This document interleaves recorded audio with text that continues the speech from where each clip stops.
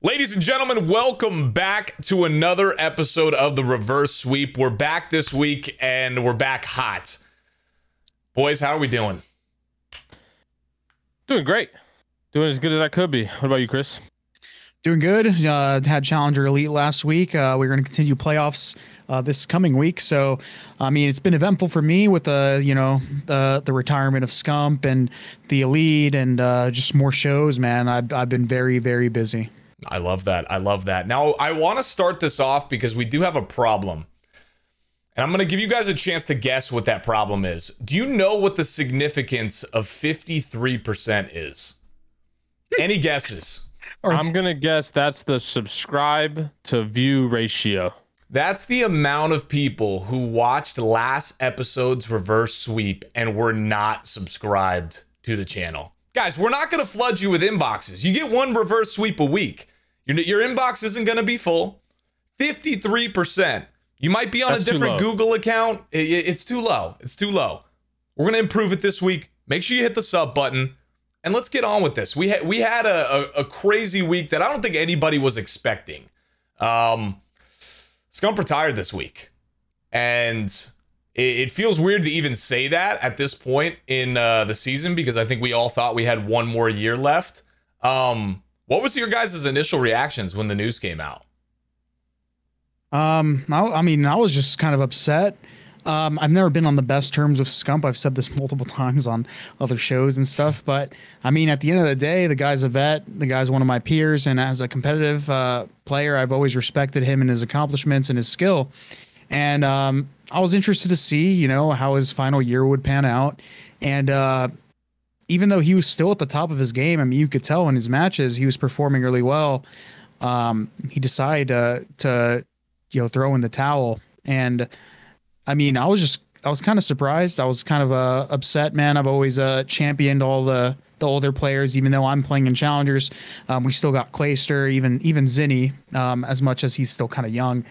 He's one of the old heads, and I was just so saddened by the prospect of, damn, man, we're getting older. People got lives. People are going to eventually start retiring, and we're just not going to see these guys anymore playing. It's pretty sad. Yeah, I mean, I think that has happened, right, Chris? Like Seth is, kind of one of the few last dominoes of that kind of bucket of players that are retiring.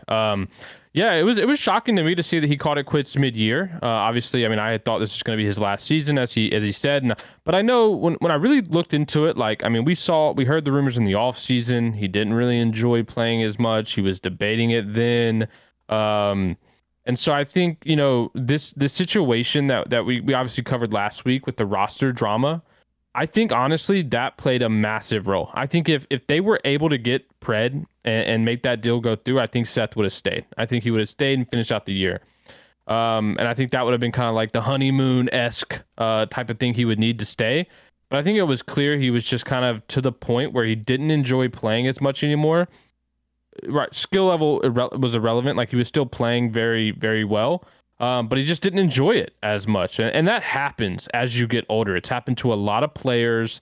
It happened to myself. There's some that obviously, Chris, I know used to have some left in the tank in terms of passion for competing. But I think his gas tank finally ran out of just, I'm not sure if I want to be doing this every day. I think I saw like a clip where he was just talking about like what his life's been like, not waking up and scrimming every day. And he's like, damn, like finally, because I mean, it is a grind and it's been a long time coming, right? It's been 13 years of doing that every day.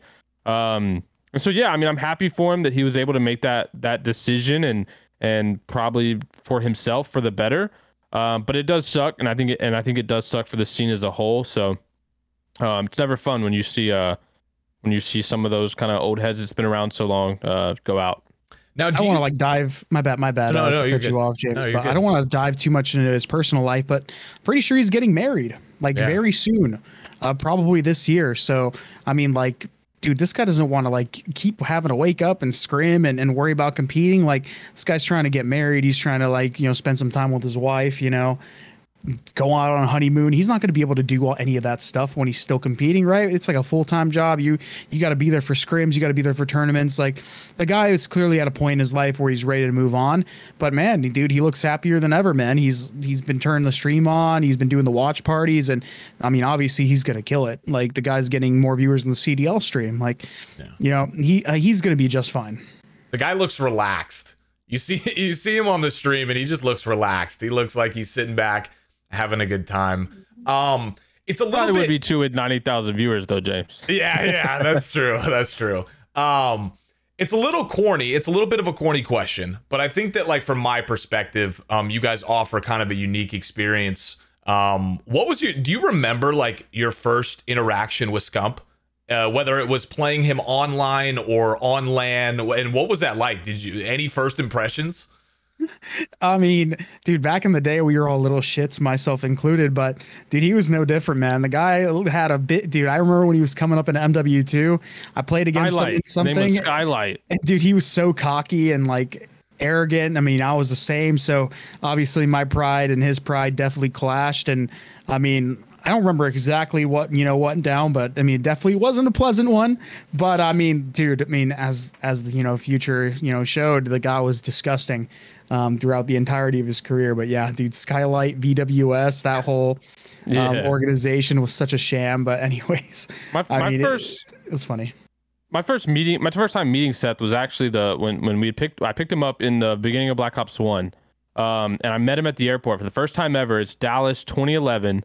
It was me, my dad came to that event, Bobby came, Seth, and it was either Seth's mom or Bob's mom. It was one of the two. And we all met up, and Quantic had got us like a big SUV Uber, and like the whole way from the airport to the hotel, Seth was just a massive goofball. So that was like the first time ever meeting Seth, like just always cracking a joke and laughing. But yeah, I mean, that's crazy to think about, because that was literally 12 years ago. Like, that's a long ass time. Like, it's been a long time.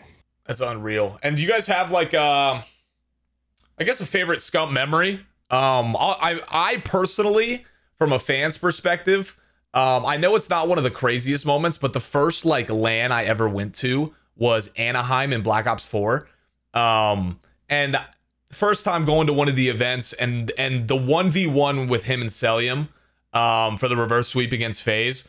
That one will probably go down in my books just because I was actually there and got to experience it. But I mean, there's been so many crazy moments that the guy's been a part of. I don't know if anything comes to mind for you boys. Pat, I assume it's winning together, but yeah, I mean, I had a couple of those in 2011 where we won together, but a lot of my favorite memories were against Seth. So I might be a little biased since they were against him and beating him, and I've lost a few times, but yeah, I mean, I think going back to those 2011 events where me and him won technically our first LAN event together, and that was super awesome. That was super awesome to do. Yeah, I'm probably in the same boat. I mean, I had a lot of moments back in the old BO2 days playing against Scump and the OpTic crew and beating them. But I mean, I can remember a moment that, I mean, looking back on it, it was sick. But I mean, it wasn't a pleasant moment at the time for me. I remember I used to call the Scorpion an online gun. Scump would use it all the time online. I'm like, oh my god, the Scorpion sucks on LAN. And then he pulled up to I think it was MLG Orlando, like it was an invitational, the Full Sail Invitational, I think. And I was on Unite at the time, and we played Slum's Hardpoint. Lo and behold, man pulls out the Scorpion, and he was just world starring. Like, he was world starring our entire team. There's a bunch of clips of that on YouTube, and yeah, dude, the guy was frying. I mean, we can't speak about his talent enough. That guy's, one of the best, if not like the best player, longevity wise and skill wise and stuff like that. Yeah, so you guys are telling me that you actually like enjoyed beating OpTic from time to time. It was an enjoyance. Hell yeah, bro. Me and Pat are both villains, bro. We were the villains. So like the Green Wall were always like the superheroes, the good guys, the Avengers. And like, bro, they always, obviously everyone wanted to see the Green Wall win. Yeah. So naturally, when at points in time, me and Pat were the best player, not best players, but best teams at the certain games. Yeah. Whenever we would beat them, like, dude, we used to get hella hate from all those guys. One of my best turn-ons is my career is actually against Seth and Ghost. And I'm sure those watching can find that clip out there somewhere. But yeah, I would say that the favorite moments are definitely playing against them. I love that. I love that. So, I mean, let's move on from it happened, but we also got our first experience of what the post-retirement Seth looked like with this watch parties. And obviously the viewership was incredible across the weekend. To be expected. It's the first weekend back. I have a weird take, though, and I want to hear your guys' thoughts on it. Oh, I'm curious if we have the same take here, because I had a weird one, too, and I was going to bring it up. Go ahead. I want to argue a little bit that Seth might be able to help the scene more now than when he was playing with these watch parties, because like experiencing the watch parties and the audience that he's going to start to bring in from when he does play Warzone and does play other games and gets a little more niche, plays with people like Tim the Tap Man, and then he has this unique perspective.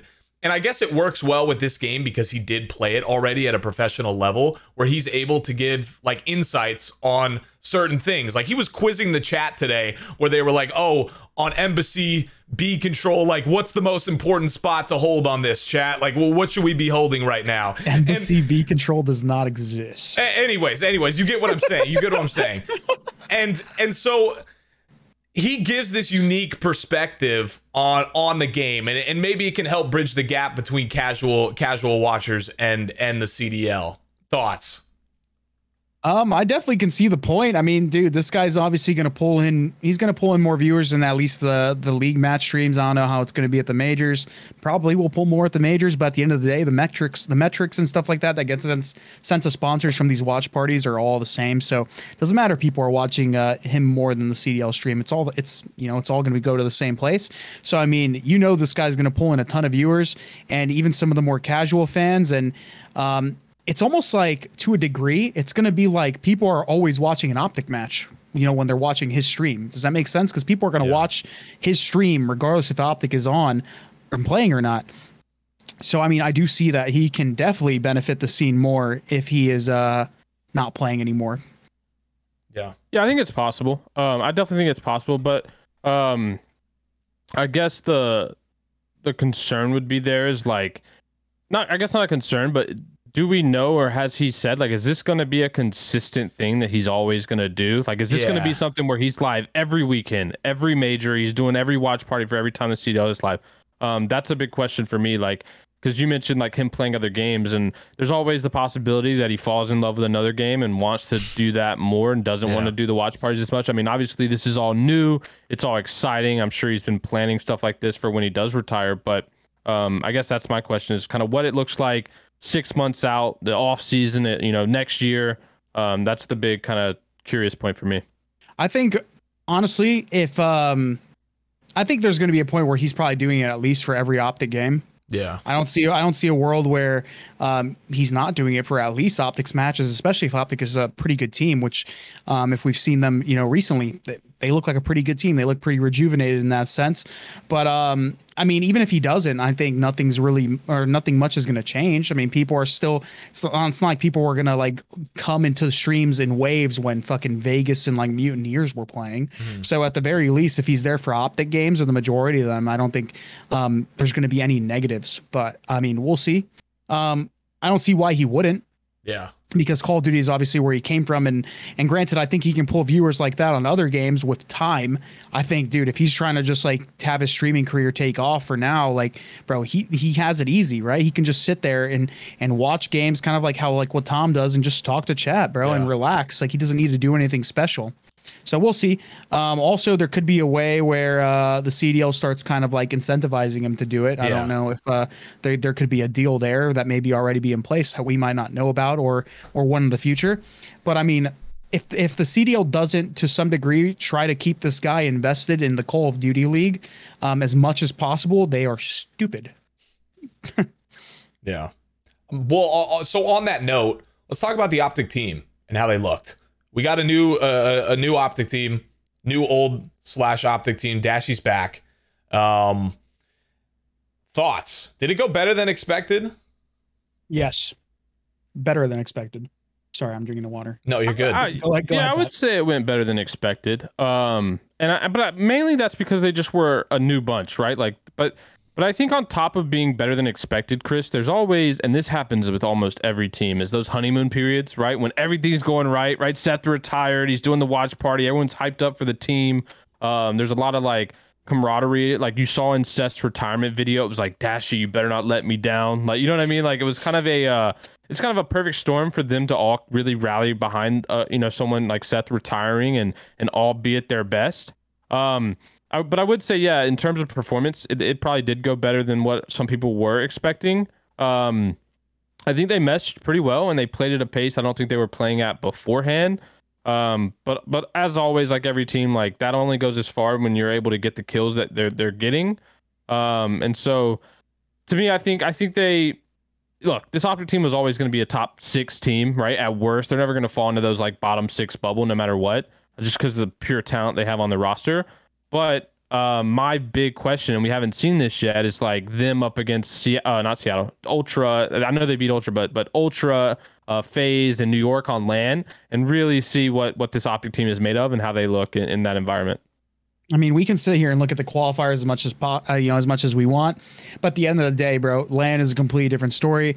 These guys are all very good LAN players. Obviously, they've won championships, world championships, et cetera. So these guys obviously all know what they're doing. But at the end of the day, man, it's hard. It's always hard to point out who the best team in the game is and all that stuff because we won't know until the major.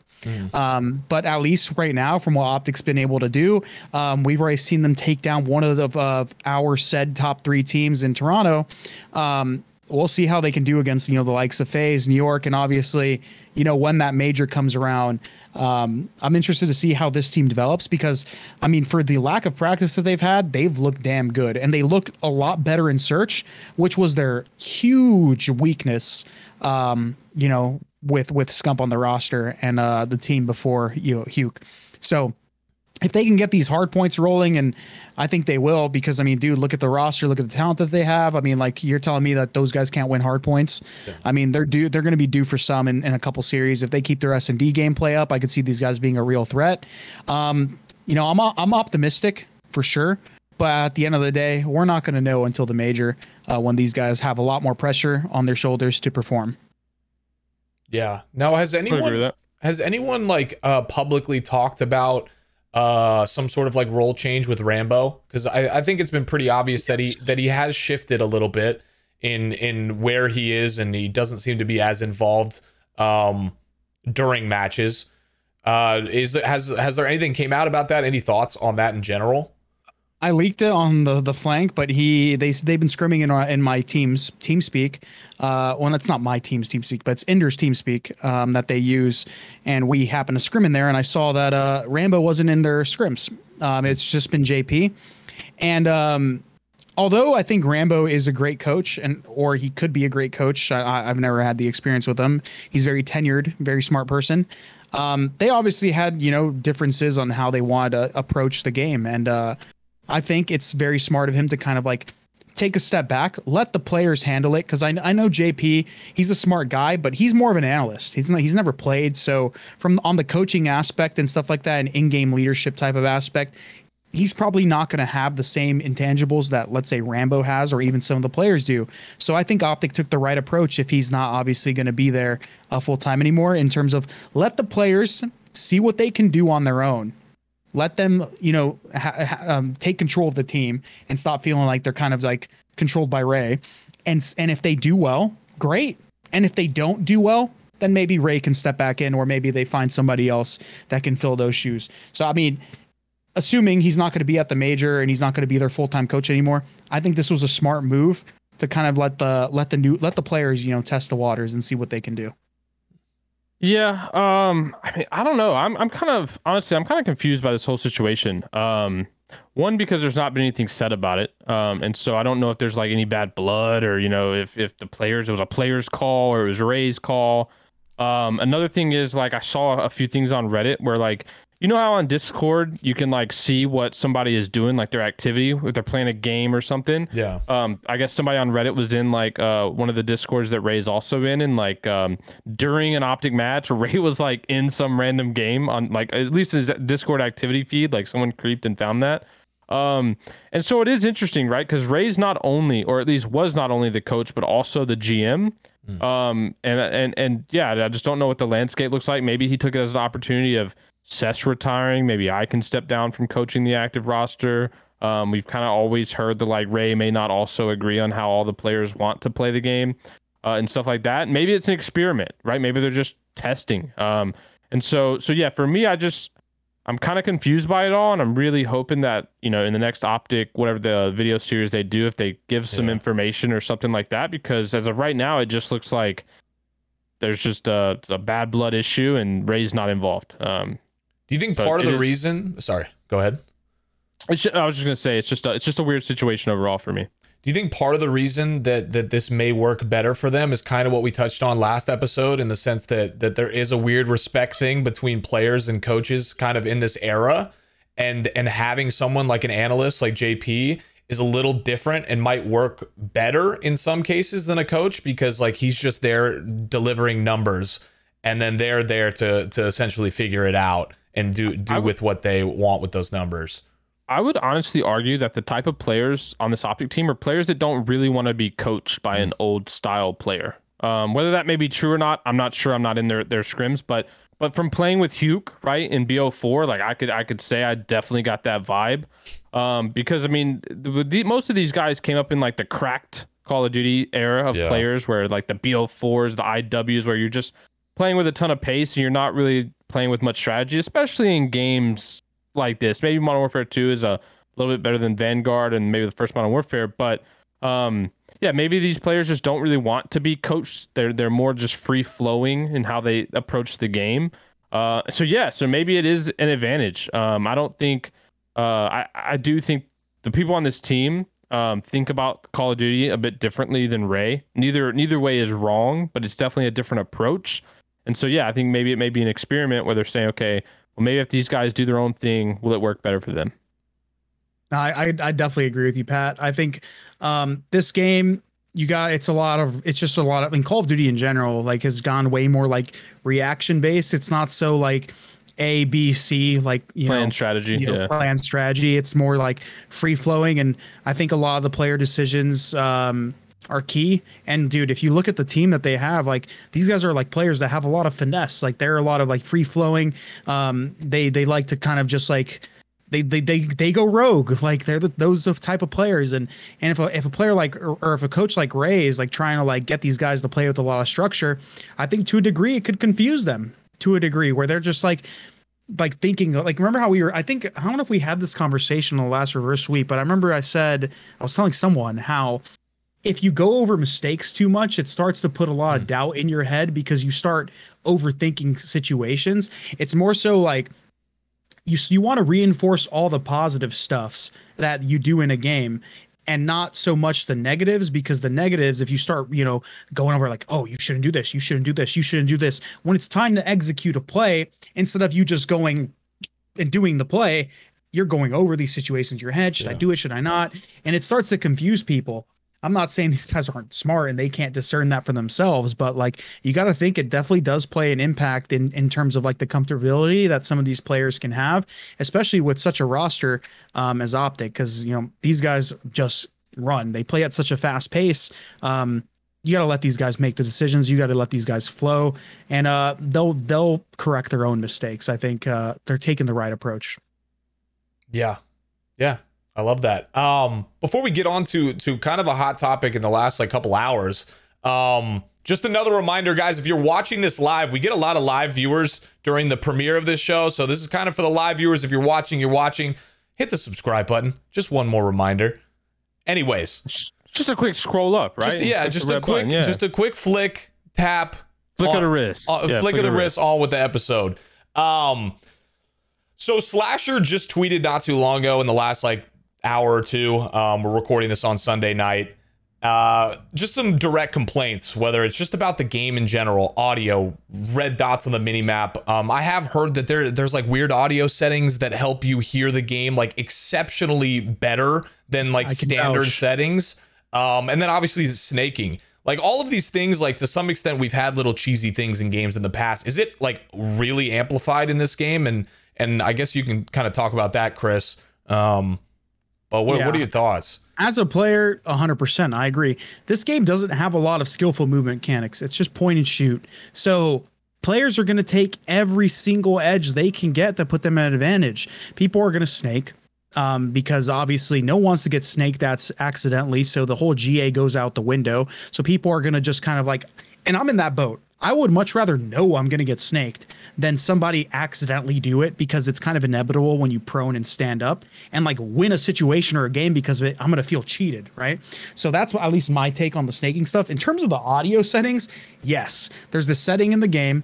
I'm going to leak it to some more people that if you guys are not familiar with it, if you go into the audio control panel in Windows and you go to your playback devices, you go to like your Astros or whatever the hell you use to like listen to game audio, you can turn this thing on called loudness equalization. And what it does is it clamps the like really big sound. So for example, gunshots, it clamps them down and it raises the lower frequency stuff like footsteps. So what it does is it makes it so you can sit there and crank your Astros like as loud as you want, and somehow shots are going to sound really quiet, but footsteps, dude, it's literally crazy. You can sound where people across the map.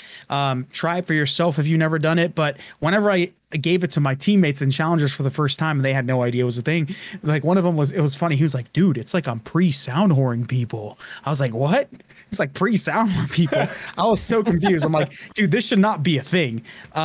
The game we've already known is it's been, the skill gap has slowly just gone out the window with map design, weapon design, movement mechanics being removed, and then on top of that, all the cheesy stuff. Like it's not been addressed. Snaking is still a thing. It's been a thing in every game.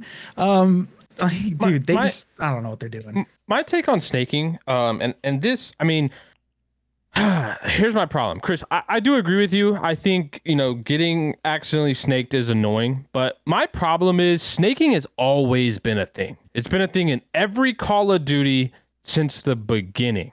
And I think the big problem for me, and I think this is kind of what Slasher's call out was, is that it's just accepted now that it's so common that people like think to do it. Like you're actively trying to snake in examples. We didn't, and this is just objectively facts. Like we didn't try to do that back in the day. Like I never was behind a heady and just thought to myself, I'm gonna snake. Like that's just not what players did.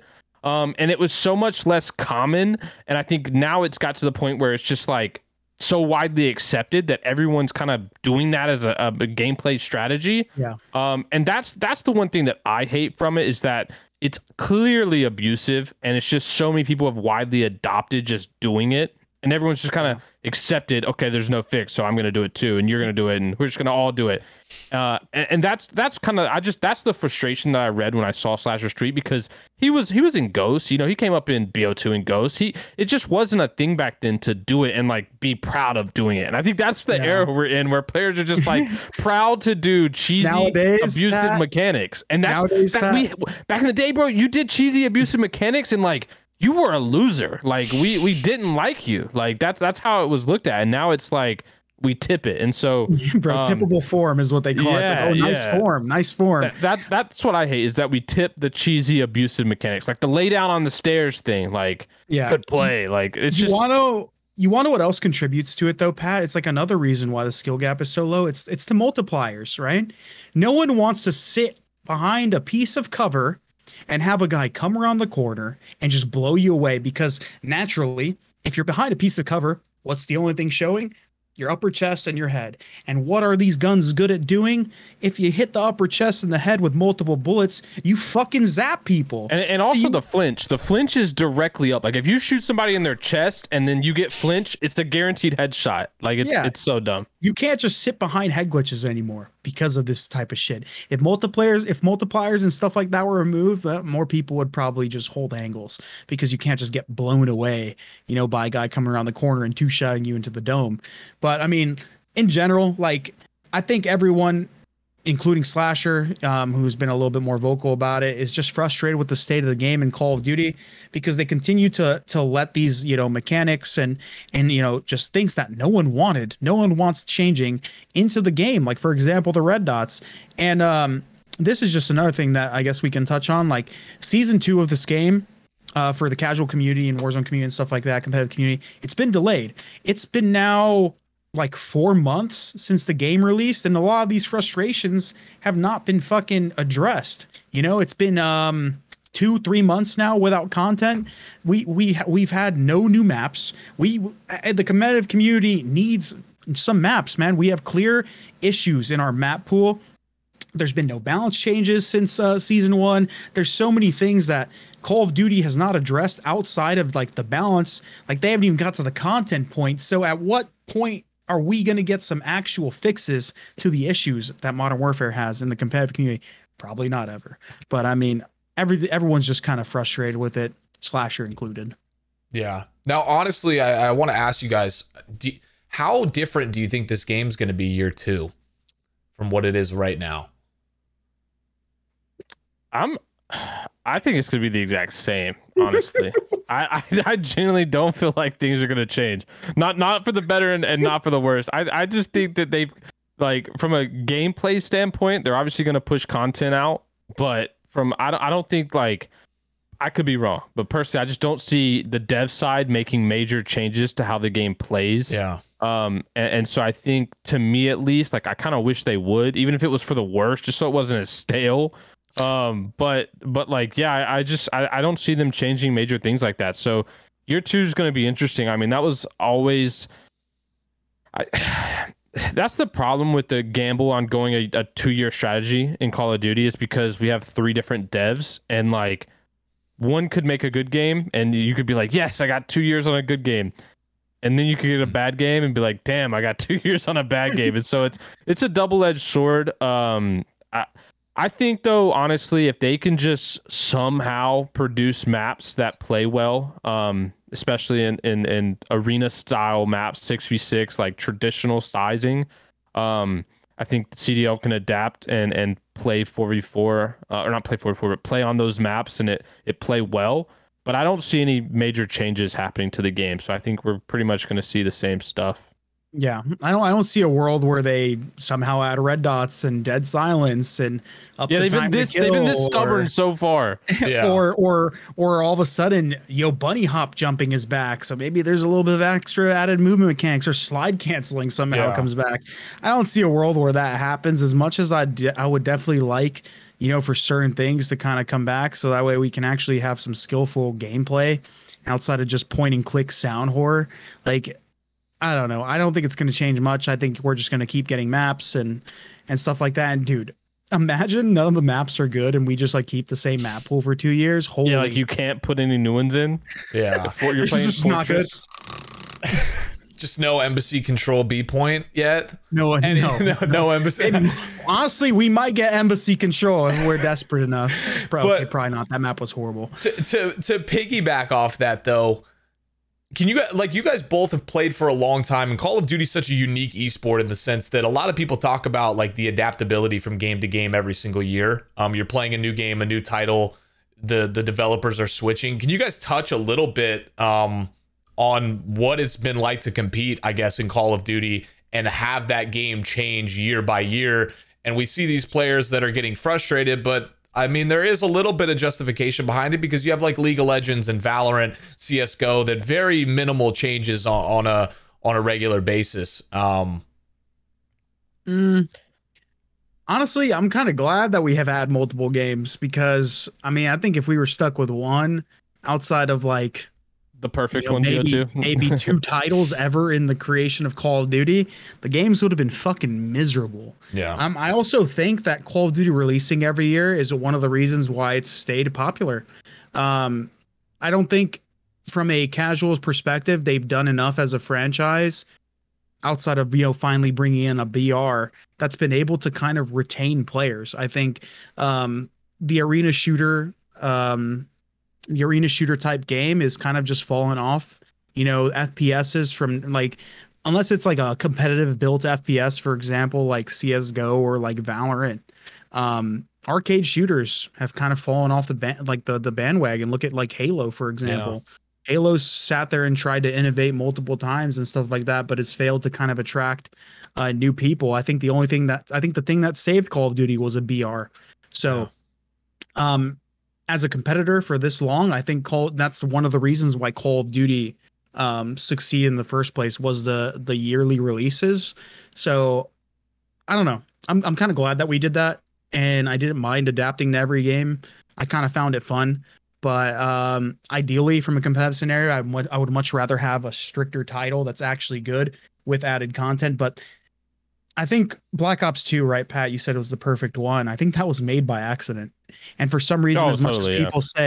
people say, yeah, dude, they should just remake BO2 and add new maps. I'm like, they haven't done it. They just keep trying to innovate things that don't need innovating and bringing in more useless shit. So I don't know. I'm glad you brought that up though, Chris, because I mean, I agree with you. Like, I do think there was a fun aspect of each year having a new title to learn and perfect and things like that. 100%. Clearly comes with its downsides of like, shit, we got a bad one this year. Like, and it kind of, hurts the momentum. But yeah, I think to your point on like the arena FPS market, definitely changing and getting a little stale. I mean, hey, I just stopped competing, and now I've moved over to work on one of those new FPS titles, and it gives me a lot of kind of not freedom, but like in terms of the development process, like really providing input on things that I think have went the wrong and should be reinstated or fixed and stuff like that. So that to me is kind of the new exciting part of like being in the arena FPS, and to your point, Chris, like kind of getting it out of that wanting arena FPS to be back to the dominance that it once was. So Yeah, make arena FPS is great again. yeah, I love the insight, boys. I love it. Let's get into some of the matches. So we kind of did a long roundabout game, OpTic. Let's do some highlights. Capsidal filled in this weekend for LA Thieves. They've been struggling a little bit, so it was maybe not the worst thing in the world that they had a little bit of a different look. What'd you guys think of Cap coming in on LAT? I think Cap played great. He showed up and did what he could. LA Thieves at the end of the day has a lot of talent on their roster, but they've been failing to put it together. But I mean, in the last match that they played, granted it was against London. He had a really good series. I'm assuming Kenny will be back for the major, but there's a possibility that he might not be back for the major. So we'll see if they continue to use Cap. But I think, I don't know, with this LA Thieves team, they need something. I don't know if they're just the slowest learners of all time, or these guys just need to step up their game. I mean, we saw glimpses of that in the London series, but at the end of the day, bro, they're playing London with like a new roster change again. Like, I don't know. These guys just don't look good on this game. Yeah, I think we were as accurate as it gets when we talked about this last time. I did hear Sam say that he just thinks they're like a shitty Major 1, Major 2 team. But because even go back to Vanguard and looking at their Major 2 record, they were like 1-5 or 0-5, whatever it was.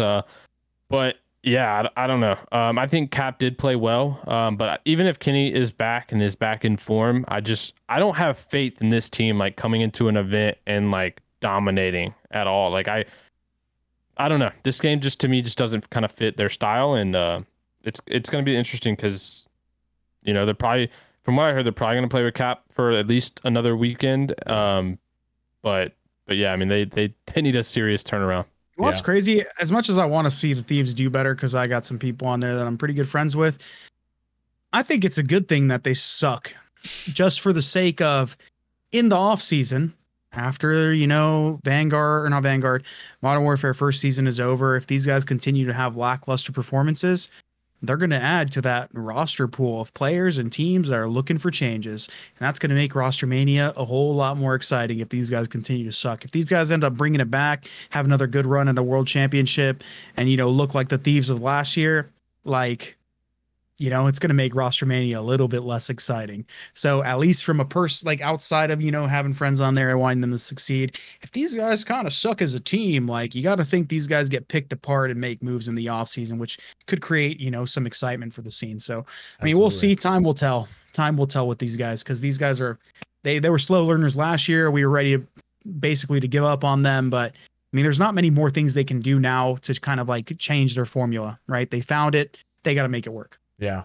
Yeah. And before we move on, obviously, well wishes to Kenny. Hopefully you're doing all right, bud. And I one team we haven't talked about and we haven't really gotten a chance to touch on has been ROKKR. Kind of interesting, like lopsided performances here and there. What are your guys' overall thoughts on the ROKKR team, and kind of what do they need to do in these last couple weeks of the qualifier before heading to Boston? This ROKKR team. I'm just not high on these guys.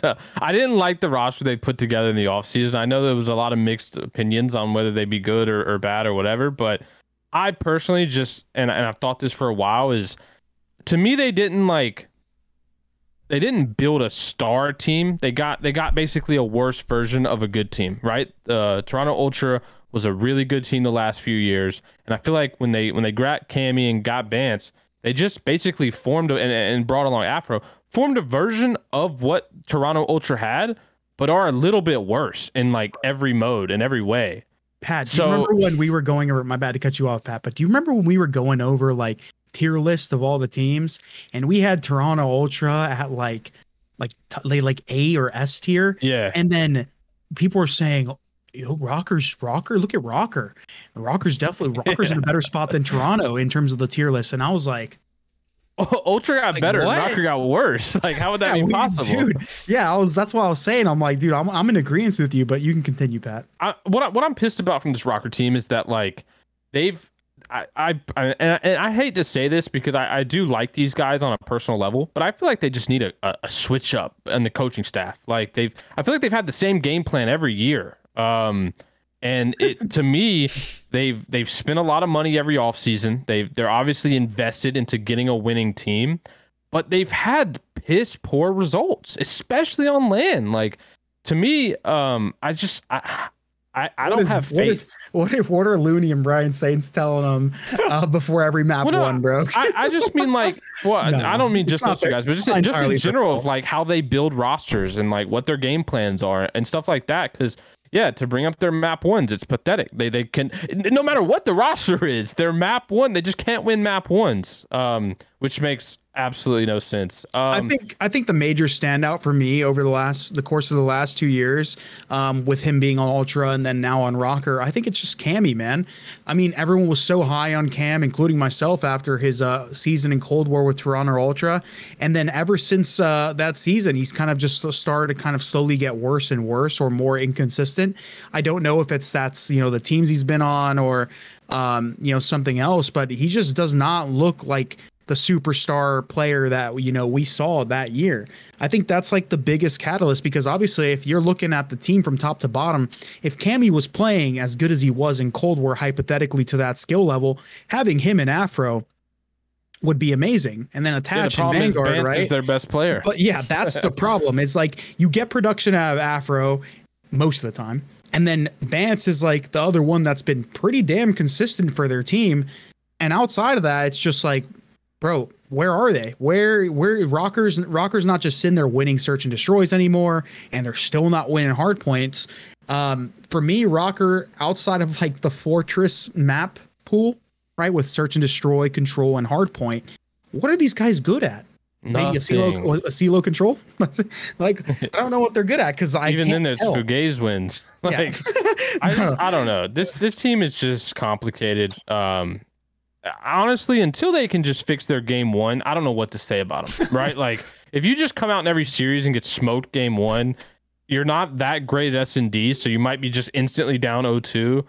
Like, why are you only good in the tail end of a series? Like, why can you never come out hot? Like, I know they just 3-0'd FaZe, but I think that was a massive off day from FaZe, because what we saw the next day, they get smoked by LAG, and FaZe looked pretty good and beat MWII. So I don't know. This team makes no sense to me. I don't have a fix for them at the moment. because I don't think they can make roster changes in the current landscape. Yeah. But yeah, I mean, even then, I'm not sure who to get rid of, because to your point, Chris, like the stars aren't playing like the stars, and the bad player, or not the bad players, but the role players, we'll call it, is playing like the stars. They have Fame on their no bench. sense. They have Fame on their bench, but I think Fame can run an AR. He's done it in other CODs, but currently he's a sub player for the ROKKR Academy team, and their sub players are looking like probably their best players right now. So they can't just go 1-for-1 and swap them over and try to get, create some different like dynamic in the team. So I mean, we'll see how these guys have developed, but I mean, if these guys have another stinker, in Major 2, I wonder how long these online wins are going to be able to kind of satisfy their needs before they decide to, we're hungry. We need to change. We need to, we need to start eating. So we'll see. We'll see what the future holds for those guys. Correct me if I'm wrong, but I feel like this year and at the stage that we're in right now, I feel like it seems so hard to predict, apart from a couple teams, how like a big chunk of the league is going to do in Boston. And I feel like post Boston, would you guys say that there's going to be a pretty large amount of roster switches after that, or what are we thinking? Because I hope so, James. There has to be, right? We already knew Seattle wanted to, Pred wanted to leave. So like he obviously doesn't have his heart set on that team. They've been playing poorly. We know those guys are pretty inconsistent. They are good on LAN. I'll give them that. Their respawn's great, but that team wants to make a change. ROKKR isn't playing particularly well. Even like on the lower end, look at Mutineers. Like these guys obviously need change if they want to be competitive. They can't just sit there and be like, okay, we're going to be this, S&D team the whole time. Like they got people like Dave Patty on the roster. I'm not sure if he's going to ever get subbed in, but like there's a lot of good challenger players this year. And I'm not going to say that some of these guys are going to all of a sudden take Mutineers, for example, to a top fucking, team. But like if they're trying to mix up some dynamic, there's some talent that they can pull from. And at least for me, it's not entirely a risk because once again, we're playing a 2-year game. So if ex-challenger players are pretty good this year, they'll probably be good next year. So if you can bring in some of that talent and develop them and give the roster a switch up that you're pretty confident in, why not do it? So listen, man, LAG did it. They brought in a whole ass academy roster. They look better than ever.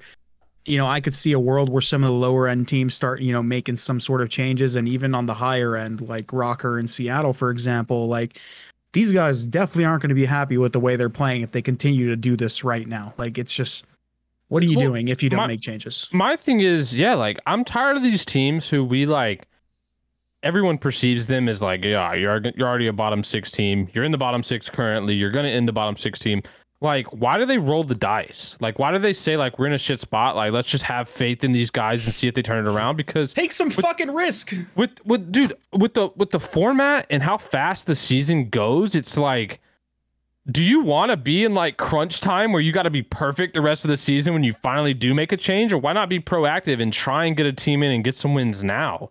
So yeah, I mean, I think a lot of teams did a very poor job this past off season, and I think now, I mean, I would have said it a month ago, but I think now is the time that if you're gonna make a change, you need to do it. Like, don't write it out and see if people can turn it around. Maybe they can, sure, but like, why take that risk? Like, because you're just gonna find yourself in the same situation where you're 7 through 12. Crunch time, you got to be perfect. There's going to be a bunch of tiebreakers, so you didn't get a lot of wins. I feel like people should just get ahead of that. LAG obviously they had the best challenger team, but they swapped the challenger roster in. They came in, they haven't even lost a hard point. Yeah, they haven't played like every top team, but like they're just coming in and frying in scrims, and they're doing well. Like I feel like it's worth the risk, especially in where you can do these 10-day contracts or even sign shorter ones. The league isn't even that long. These league contracts are annualized, so it's really going to be based on from when they got signed to the end of the season that like the amount of pay is, and like you can get id of players. Like I feel like Orgs just need to be more active, like and figure out what works, because they gamble in the off season and then they roll with it for the majority of the season. I feel like that's just such a poor strategy. People got to start taking risks, bro. Like there's been a lot of risks that worked out, and some of them are kind of insane, and maybe people didn't expect them. But dude, Pred, challenger player, godlike. Sib, challenger player, godlike. Hydra, challenger player, godlike. Fucking who else you got? Kismet was in challengers for like 2-3 years. Godlike. Like these teams are not making smart decisions. Invest in some of these players. At worst, you look the same. But maybe in another year when these guys get some more time under their belt. That's the thing. None of these teams can get worse. Like they can't get worse. Like when we're talking about like some of these rosters, like you literally can't get worse. If you're the Mutineers, if you're Vegas, if you're London, like hell, you're ROKKR. You can't get worse. At the very worst, you stay the same. But maybe these guys get better after a year of playing. You don't know. But if you're going to continually recycle the same players and wonder why you suck and not make smart roster decisions, while all these other talented, hungry players are sitting in challengers, like you're never gonna get better. I'm not saying you're gonna go out there and find Pred, a BZ simp in challengers, but like at worst, you stay the same. Yeah. And at best, you take some risk and you make some damn improvements. Maybe you invest in some people, and all of a sudden, you find it, a diamond in the rut. So like, who knows? Now, I might be faded for this, but is there a weird negative to a team like ROKKR or Paris going on some sort of run at Boston and placing like second or third or and then sticking together because they're like, okay, well, we can just improve, and then that roster kind of just stays in that spot for maybe longer than it should have because they performed well on LAN. Wait, that's the Seattle. We've seen it before, and it's also Florida. It's also Florida. Yeah. Remember last year in Vanguard, Florida would like beat OpTic and then get like a top 6 at each event, but like, dude, they sucked. We all knew they sucked. Like, yeah, you had a couple like surprise, shocking upsets, but like, I say it all the time. Flank every time and be like, yeah. I say it all the time. Some of these teams, when they upset and get wins they shouldn't get, it's the worst thing that could have happened to them, because it gives them this false sense of like, all right, we can keep rocking with what we got. And it's like, no, you can't. Yeah, like, when they need to have LAG, that, like if you're LAG not first, you're last year. Yeah. So LAG last year won a major, and all of a sudden thought they were. Yeah, it was the worst thing ever. They had the secret sauce, bro.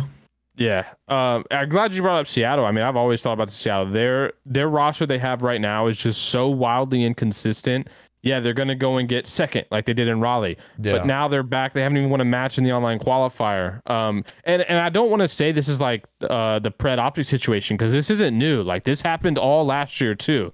They would literally go to an event, get third, and then come home, be shit in the qualifiers, go to the next major and get 12th. And it's just like, some of these rosters are just formed and they're wildly inconsistent. And yeah, like just take the risk. Go for the pack-a-punch. Like I feel like at this point in Call of Duty, when you're picking up a player who is probably better than someone you have, like just go for it. Listen, sometimes you hit the mystery box and you hit the ray gun. Other times you hit the mystery box and you get this little pistol. Yeah, but you might get the Wonder Waffle too. Like the Wonder Waffle. The Wonder Waffle. The Wonder Waffle. What was the Thunder? What's the Thunder? The Thunder Gun or something? Yeah, the Thunder Gun. Oh my God, man! Like, somebody's gonna hit the mystery box soon, right? I mean, it would spice it up for sure. And I feel like a lot of the young talents that do come from challengers, I feel like the Call of Duty space is getting a little more open to it, to where like they kind of like love the little Cinderella stories when these players get pulled up, like Capsidal obviously Capsidal was in the league before, but he gets thrown in and all of a sudden everyone's kind of rooting for Cap to do well and getting him a spot, or whoever ends up finding their way into the league that way.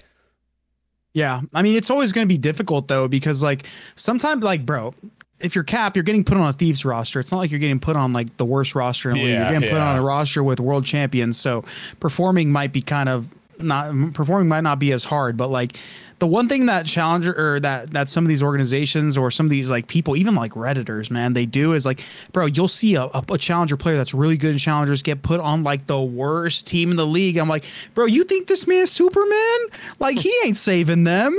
Like, bro, usually these one-off changes are not going to change the entire dynamic of a team. And then all of a sudden, this challenger player he's trying to, give it his all and do everything he can. But like, bro, there's no saving it. Hell, I'm not going to say I'm the best player, but I got put on like London for a month, and dude, they were in like the worst state possible, like mentally and like as a team, and it's impossible to play good. Yeah, you can't. Yeah, especially if you're trying to win. But yeah, different topic. Anyways, we'll move on to our community segment here a little bit. I just want to say to everybody that commented, maybe some special guests. I read through a lot of them. We have maybe reached out to thrown a little dart in a couple places. So we hear you. We read all of them, and we're gonna see what we can make happen. Now, as for the questions, when I was reading through the comments, a lot of it was Dashy related because everyone thought Dashy was not going to find their way back onto a roster. But I did find two comments. One was just a statement and one was a question. And the statement had me laughing for at least like 5 minutes straight. But our boy Marcus just commented, "The older I get, the more I agree with Aches. ... Fuck. Period." Hey, Marcus, listen, I'm glad you're finally understanding. I feel like as the Call of Duty community as a whole gets a little older, gets a little wiser, there's going to be a bunch of us on this train, but I can promise you this train's not going to stop rolling, Marcus. So I'm glad to have you aboard because never wrong, just sometimes early. So shout out to Marcus. I like that comment. We love that. And then the other one, this was actually directed towards you, Pat. I haven't heard this story. I don't know how much you've really like dove into it and told the story, but with Scump retiring, what was your like process like when it came to making the decision to retire? And like, what was the nail in the coffin? Like, when did you know like this is my last year? I'm done. I'm going to move on from this. What was that kind of process like? Yeah. So, I honestly, I think I kind of had a similar kind of path that Seth had in terms of like thinking about it before it actually happened. Cause the BO4 season was kind of like that for me in a way. Like, a lot of things just didn't go my way. Like, obviously we come off the world championship win with EG, we get moved to Envy, we team up with Huke. And that was kind of a big gamble and didn't know how that landscape would have looked. And I think as that roster fizzled out, right, we got a bunch of new guys. We got Pharaoh and JT, and we lost Brian and Silly. And then we had to pick up Gunless because Hugh got transferred. Like, it was just a lot of drama within the roster that just got to the point where it was like, I mean, I think in 2019, I was like 25, 26. It was just like, damn, like I'm kind of getting tired of this, like just happening. And as the games change and are different and not necessarily the games that you like me personally, like I didn't enjoy BO4 as much and I didn't enjoy Modern Warfare. Obviously I got an opportunity on LAG to continue and make a roster, but it was at the last minute. It was kind of like a Hail Mary, like all 11 teams were signed. And so, yeah, I mean, when I got put in a situation though, where, I was no longer on that LAG team and we obviously weren't doing well and the LAG team wasn't performing. I tried at the very beginning of Cold War to like dabble in challengers. Like I took kind of like, I didn't take the whole year off, but like after I got released from LAG, it was just kind of like there was nothing for me to do. Mm-hmm. And then I was like, okay, in Cold War, I'm going to try out play challengers. I'll see what it's like. And for me, it was just like dealing with like the big age gap in players, like playing with like different 18-year-olds every week.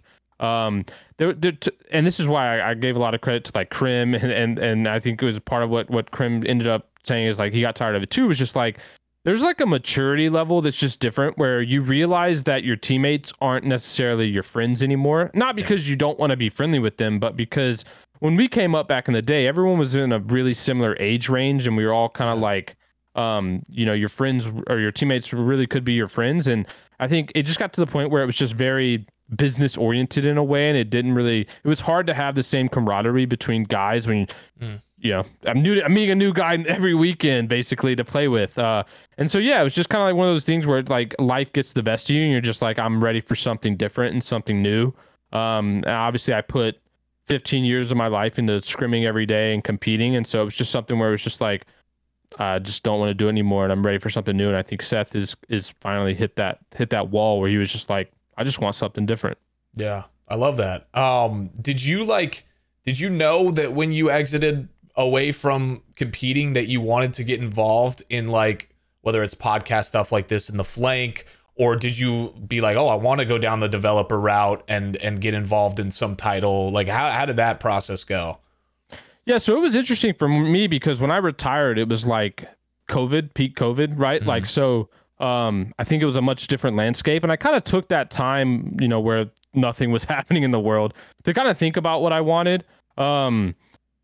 Consulting with Ubisoft kind of landed in my lap. It wasn't something that I like originally went out for or pursued. It was just kind of like great timing on both ends where it just appeared. And at the time I wasn't doing any podcasts. I mean, I was hopping on with Zuma or hopping on with whoever was doing a show and just being a guest every once in a while. But yeah, I mean, I think I really fell in love with working at Ubisoft on X Defiant. And that was kind of just like, it sparked it. It was kind of like a new fire for me. I mean, don't get me wrong. I mean, I really like what I'm doing on a day-to-day basis. I'm enjoying it a lot.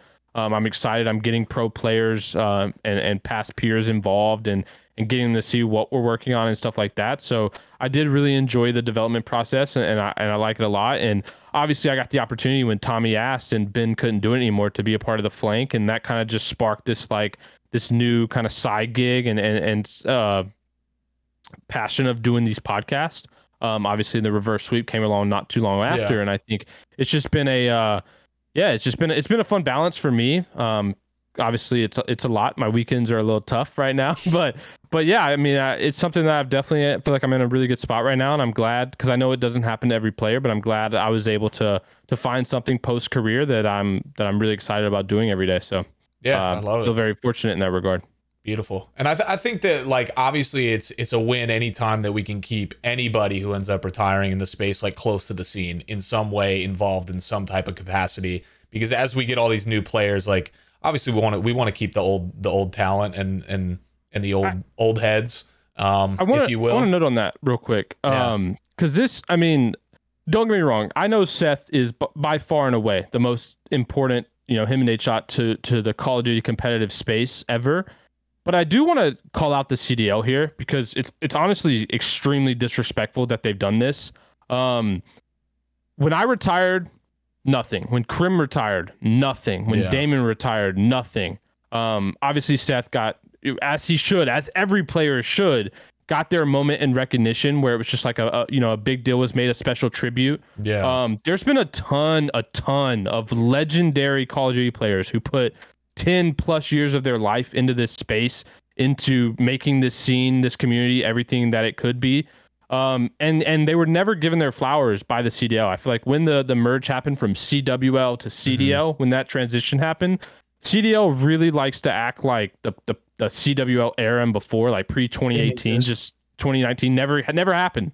And it's extremely disrespectful. So I don't care. For me personally, I'm past it. It didn't matter that much. But for players who are involved now and moving forward, those guys that do end up retiring whenever it may be, the CDL better do a damn good job of giving everybody their flowers, because without these players being involved and putting as much effort and passion into it as they have the last however long, they deserve whatever amount of tribute they can get on a CDL broadcast, on social, on a 100%. YouTube video, whatever it is. So I did want to call that out because it was extremely disrespectful that Krim, arguably, and in my opinion, the greatest Call of Duty player of all time in terms of accomplishments, didn't get his spotlight. And there's been many more. So something I definitely wanted to call out so everybody's aware.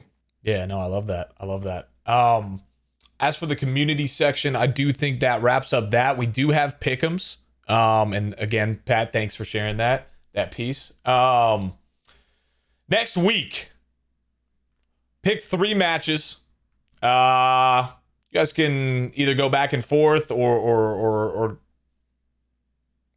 go one at a time, either way. First one I picked out was Seattle Surge versus NYSL. Oh, this isn't even close. New York, not even close. I like that you picked this one, James, because this to me is like, Seattle right now is 0-3 in these standings. Like, if they want to have any shred of dignity to say like, hey, we're not rolling over and just giving up, like, they need to come out with the fire in this series. Like, Pred and Sib have been doing their thing in the majority of their games, even though they've lost. But for me, it's a big moment for Mac and Lamar and Sib and Pred to really just like shine. And it's like, if they don't, then this team is going to Major 2 in Boston and just getting shit on. So I think it's going to be hard though, Pat. They have to play against arguably the other best hardpoint team. No, that's what I'm saying, Chris. I agree. I think NYSL is going to win this series, no question. But I wanted to call out that like, this is Seattle's moment. Yeah, this is Seattle's moment to be like, you need to show that you aren't just rolling over and dying, basically. Yeah, like last chance for a little bit of confidence going into. Yeah, exactly. And it's a great to be against Chris. I think there's a double edge there with being MYSL. I feel like if you do good against MYSL, you're going to get more confidence than doing it, good against ROKKR or whoever. So 100%. So yeah, I think they desperately need to come out and turn some heads. But I got MYSL winning.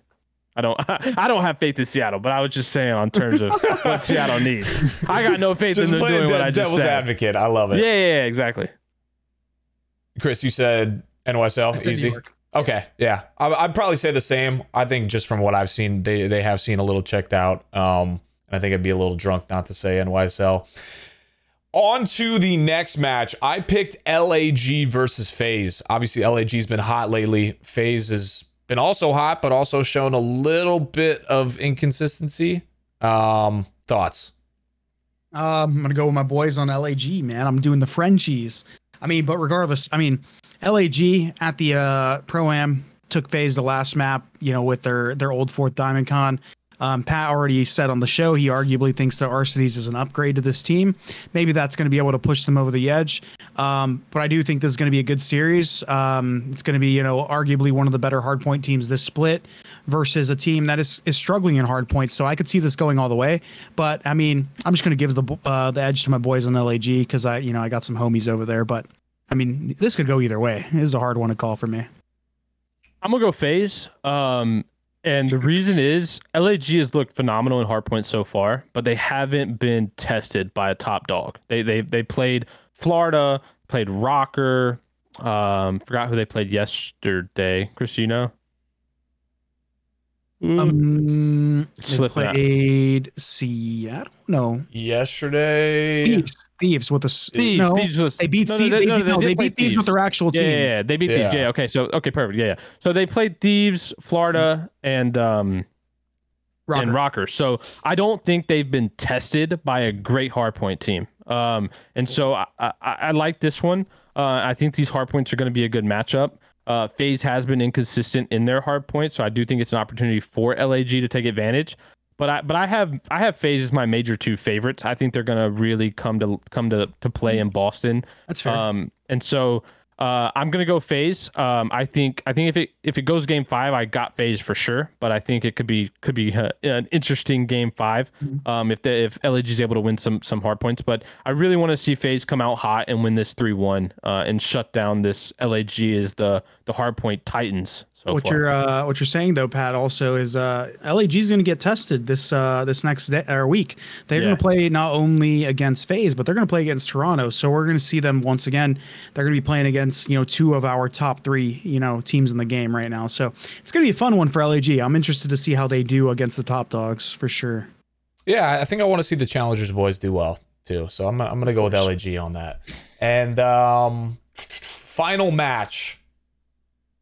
I know which one it is. What do you think? What are the OpTic versus FaZe? Of course. We have to. Yeah, this is going to be a good one. I'm actually really excited for this. Chris, go ahead because you were going first in the other 2. I'm gonna side with the green wall. This time I think as much as FaZe look like a damn better team, and OpTic's already been tested once by Toronto. They ended up beating them. I think OpTic are, they're feeling good, man. They got a lot to prove. I think they're going to come out hot, and this is going to be a good series. Honestly, as much as I've, always been, called an OpTic hater, I want to see the team do good. I want to see them get back to form because when OpTic's doing good, it's good for the whole Call of Duty scene. And, I want to see these guys come out and fry, and it's going to be a good series, I think. But I got OpTic. Yeah, listen, I'm riding FaZe for all of Major 2. They're my Major 2 champions. And so I do think this is going to be a really good series to watch. It'll be another good test for this new OpTic roster. But I think FaZe coming off a reverse sweep clutch to versus MYSL, arguably the best team right now. I think they're going to roll with this momentum. I think FaZe is going to look hot this next weekend going into Boston. And if they go 2-0 this next week, I'm really, really confident on that FaZe pick coming into Major 2 and them just, really making Major 2 this event win where they finally get over this hurdle of getting second. and just come out and look dominant. So I'm gonna go FaZe. I think they're gonna win it in 3-1. Might be a little scary if it goes game 5. OpTic's looking good so far in game 5s. I'm going to throw a weird one out there and say that I think it's going to be whoever wins. Like, if only one of the teams win their first match of the weekend, it'll be whoever wins their first match. Probably both going to win. There's a better chance, I guess, that Texas beats Paris or Vegas. I'm going to do it every episode. But if they both win, I'm going to go with OpTic. And that'll be my pick 'em for the day.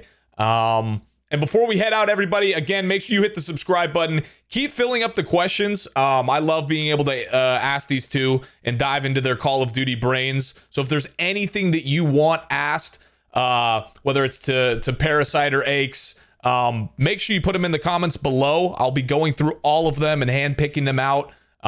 Once again, gentlemen, it was a pleasure. Thank you guys for hanging out with us today. Happy Monday. I hope everybody has a great week. And yeah. We'll be back next week for some more Call of Duty before the Boston Major.